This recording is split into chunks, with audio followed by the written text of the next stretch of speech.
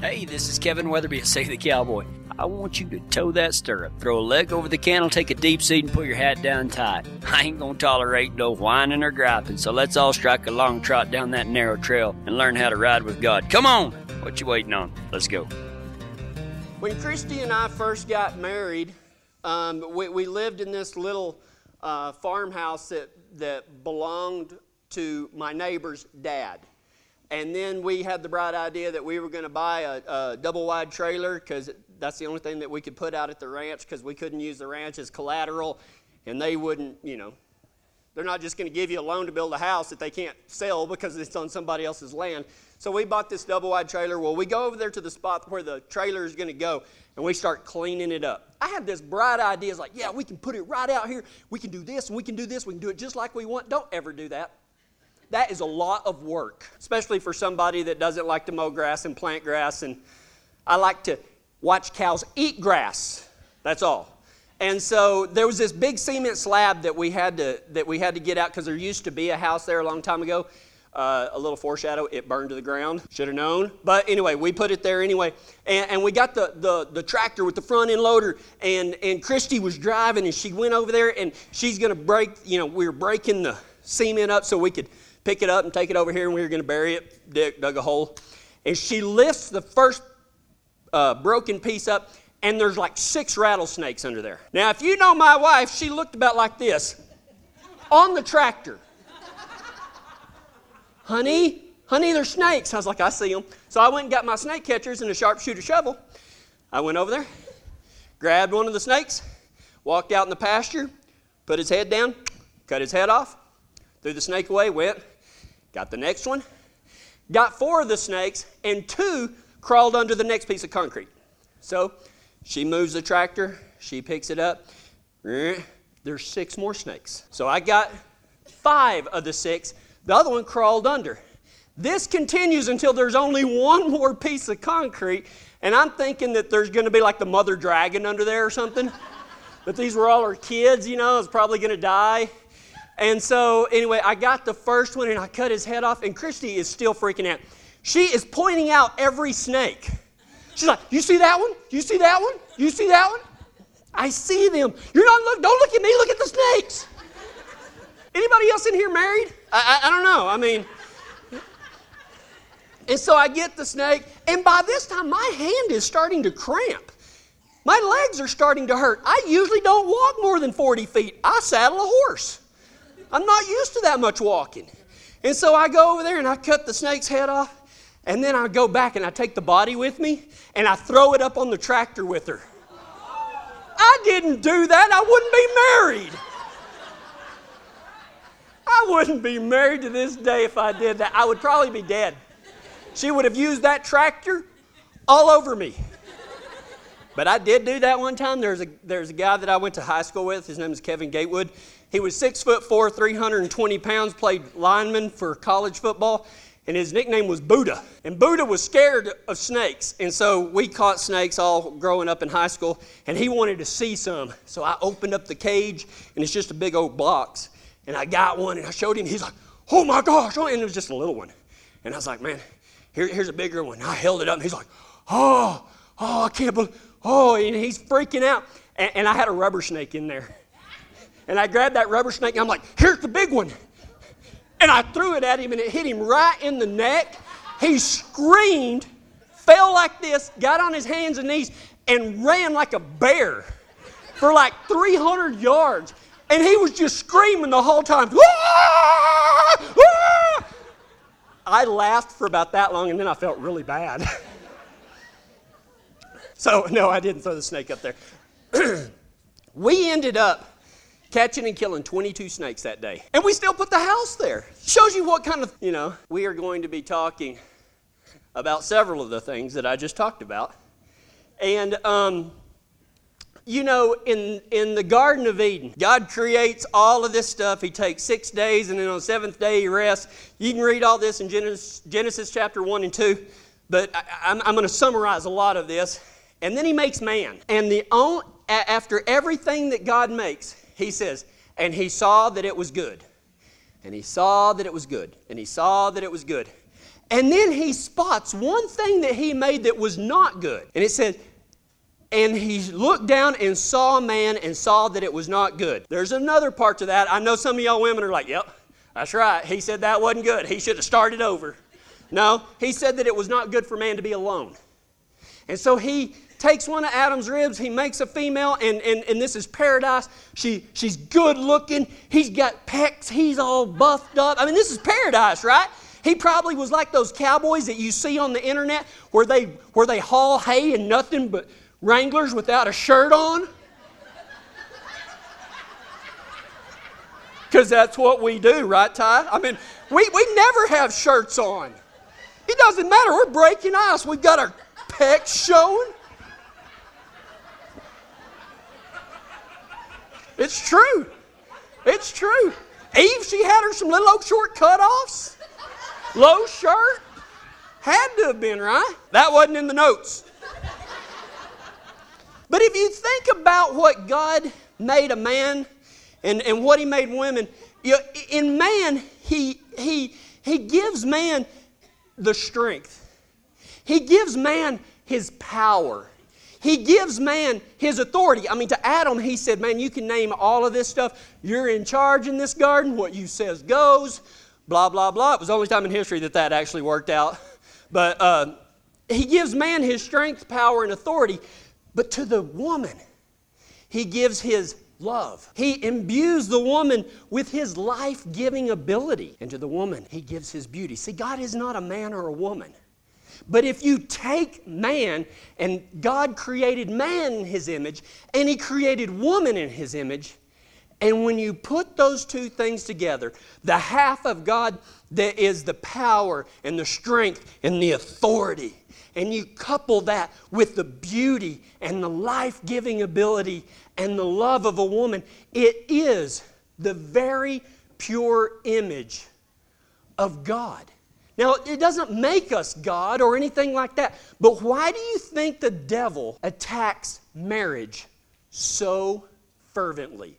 Because it's the image of God. I mean, the devil can't do anything to God. But, I mean, if you'll go with me for a second, I mean, God's image is marriage. And it's kind of like, you put the image of the guy that you hate up on the wall and you throw darts at it. Well, that's what the devil does to us. Actually, the Bible in Ephesians calls them fiery darts. He will attack marriage in so many different ways, and his only goal is to tear those two halves apart. That is why marriage is so holy to God. That is why it's so serious. And if it wasn't for, the devil is constantly, people ask me all the time, why is marriage so hard? Because the devil's constantly trying to break that apart. He doesn't like it, but God loves it. And anything that God loves, the devil is going to attack. But there was a problem in paradise. See, there was a snake in the garden, as there always is. My wife can spot them a mile away, climb up on the tractor, point them out. But there was a snake in the garden, and the snake goes up to Eve, and he says, did God really say that you could eat any of the fruit in the garden? She goes, yeah, all but one. She said, we can eat of everything except the tree in the middle, the tree of the knowledge of good and evil. And the devil says this. He said, did God really say that? Because the reason that he doesn't want you to eat is because if you do, your eyes will be opened and you will be like him. See, there was a little twist in the truth there. But the devil lies to Eve. Well, she starts pondering. And she starts thinking, you know what, maybe this old snake is right. And so she goes to the tree and she gets something in the old deal that it was an apple tree. That's not true. It doesn't say. It just says fruit. And so she gets some of the fruit. She eats some of it and gives it to Adam. Now, a lot of people blame the fall on Eve, but make no mistake about it, Adam was standing right there the whole time. It makes me mad because Adam is in charge. He has been giving all authority. He could have told that snake, hey, you know what, buddy? Why don't you get on over there before I cut your head off with a snake catcher?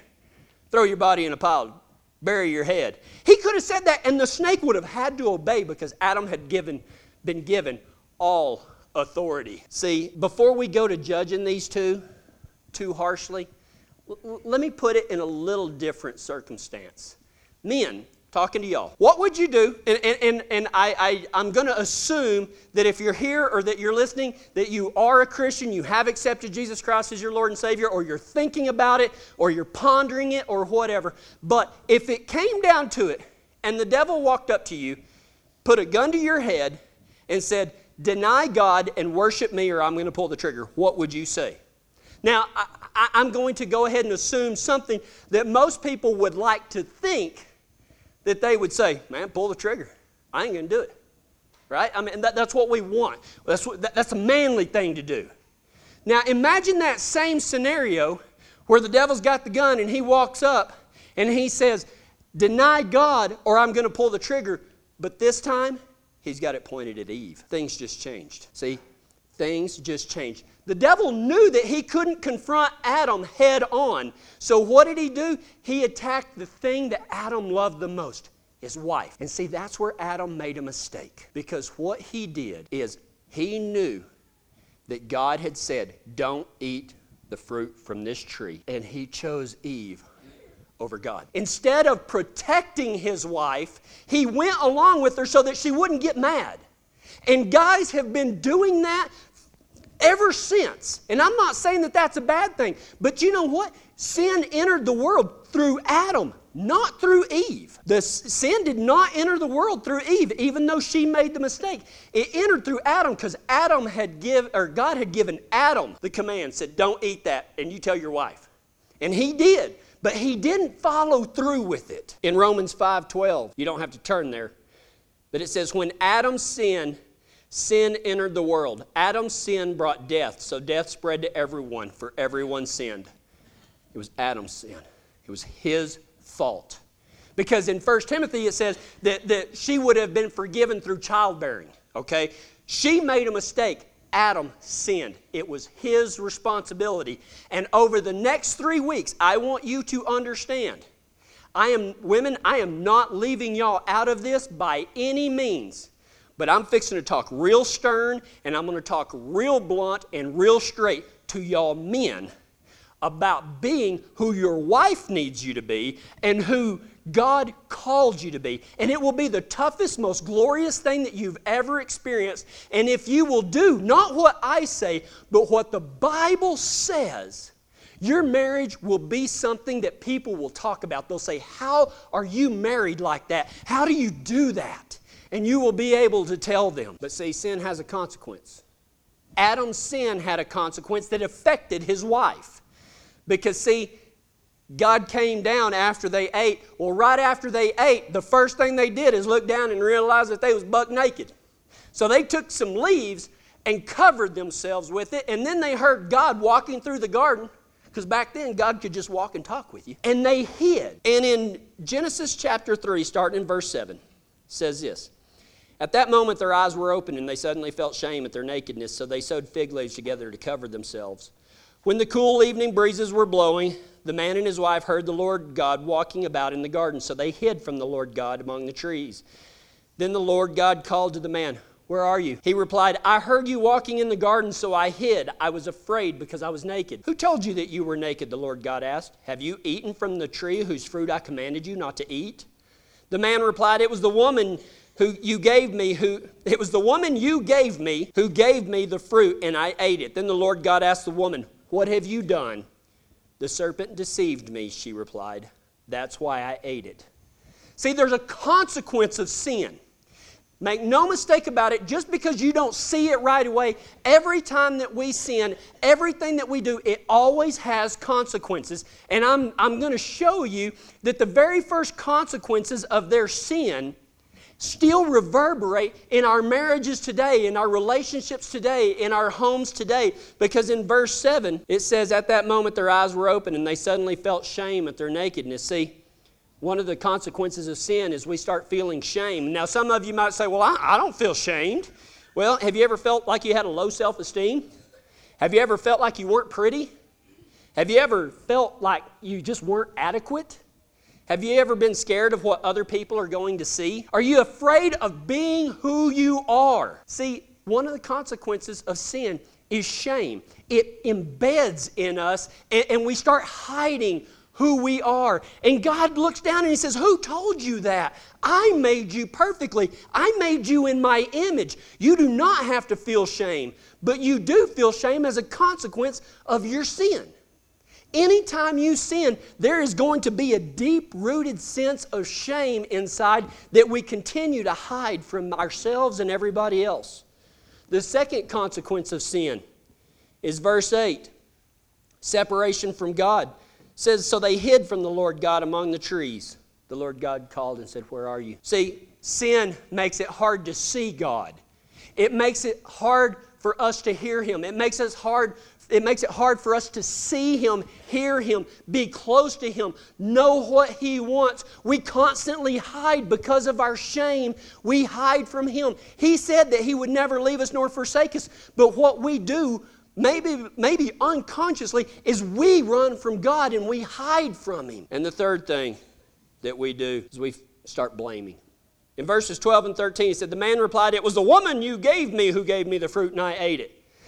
He's already, he took that fruit of his own free will and ate it when he knew that he wasn't supposed to, no matter what. And the first thing he did is, she made me do it. And she looks and she goes, the devil made me do it. And isn't this the cycle that we all go through? We feel shame. We're ashamed of who we are. We try to build this wall up so that everybody will see, this cool cowboy looking stuff and rope and ride and everything. But inside we kind of feel small because we're scared that people are going to know the truth about us. So we sow fig leaves all over us and try to make ourselves into something that we're not so that we will hide ourselves. And then we're separated from God and we run off and we hide. And then people say, I just don't know what God wants me to do. Exactly. That's a result of sin in our lives, is that it makes us hard to hear from God. And then we start blaming other people. The very first time someone tried to hold someone else accountable for their mistake, God said, why did you do this? Immediate finger pointing. And how many times, come on, honestly, how many times in all of our lives do we, the second we know we did something wrong, we start pointing the finger at something or someone else? All the time, all the time. Well, it's so-and-so's fault, or it's this guy's fault, or it's just a product, my parents or whatever. And you know what? All of those may be valid reasons, but they're not good excuses. You are responsible for you and you alone. And like I said, guys, it's your responsibility to lead your household. Why? Because of this right here. See, those are the first results of sin, but God came in and He said, hey, because this has happened, let me tell you what's going to happen. And He doles out two things to the devil, or to the snake, to the man, and to the woman. And the first thing He does, He tells the snake, He says, you're going to crawl on your belly from now on. You'll just eat dust and la la la. And there you will be enemies with the man and woman. You will strike his heel and he will strike your head, just like I talked about. Enemies between man and woman and the snake. Constant enmity.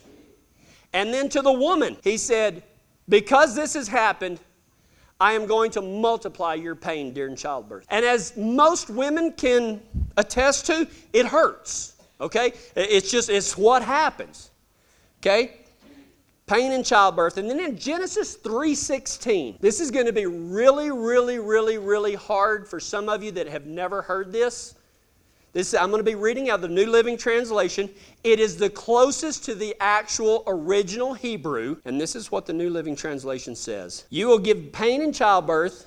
And then the second part it says, and you will desire to control your husband, but he will rule over you. You will desire to control your husband, but he will rule over you. Now some of the versions say your desire will be for your husband. Okay? Is that really a punishment? If you like your husband, that's not what it means. What it means is you will strive to take his place. And some of you say, well, I don't want to take his place. No, it happens. It happens. To the man, He says, all your life will be a struggle. And number 2, you will only eat by the sweat of your brow. All your life will be a struggle and you will only eat by the sweat of your brow. All because, and I'm blaming the guy. It was Adam's fault. And guys, it's still our fault today whenever we choose our Eve over what God said. And Eve's women, to this day, the devil is still attacking the family through the heart of the family, through the love of the family, through the wife of the family, because y'all are still believing some of his lies. It's double responsibility, but I still lay it all upon the guy. It is your responsibility to do what God tells you to do. And you know what? Think about this. Some of you may be saying, well, I don't know. I'm not criticizing anybody, and this isn't about, male chauvinist versus feminism or anything like that. This is the Bible. This is why marriages are attacked so often. How many times have you heard a woman say, my wife has said it to me. Well, what you need to do is this. What you should do is this. You need to do this. You need to do that. And you know what? I am no better than Adam, because a lot of the times I go with her. Even if I disagree with it, I go with her because I don't want her mad at me. And you know what? I'm willing to bet that every single one of you men do the exact same thing. And the women, they're trying to help. I'm not saying that they're doing it bad. They really want the family to succeed. But part of their punishment is your desire will be to rule, what does it say? Your desire will be to control your husband, but he will rule over you. You don't do it right. And how many times, women, have you heard the man say this? Well, you just don't see what I do for this family. I work my rear off all the time and time again, and I just get no appreciation. I just want to come home and sit down. Oh, shut up. Quit feeling. And I'm looking in a mirror when I say this, man. God said you would work and work and work, and nothing would come of it, and you would eat by the sweat of your brow. Grow up, take responsibility. That's your job to go out and work hard. Don't throw it up to your wife. Be a man. It's your responsibility. It is your responsibility. How would you describe your marriage? Or maybe you're not married. What would you want your marriage to look like? Is there room for growth? If you say no, you're deceiving yourselves from the very beginning. And some of you might be saying, well, I'm not married. Well, you can still learn from something. Get started on the right foot. Do you have a low self-esteem? Do you not feel pretty, not feel adequate, scared of what other people might think of you, might see? Is shame a big part of your marriage on both sides? Do you feel separated from God? Is it hard to know Him, see Him, and hear Him? Are we hiding from Him? We want to come to Him, but we hide behind the tree. God, I want to come to you, but I'm afraid you'll see what I know to be true.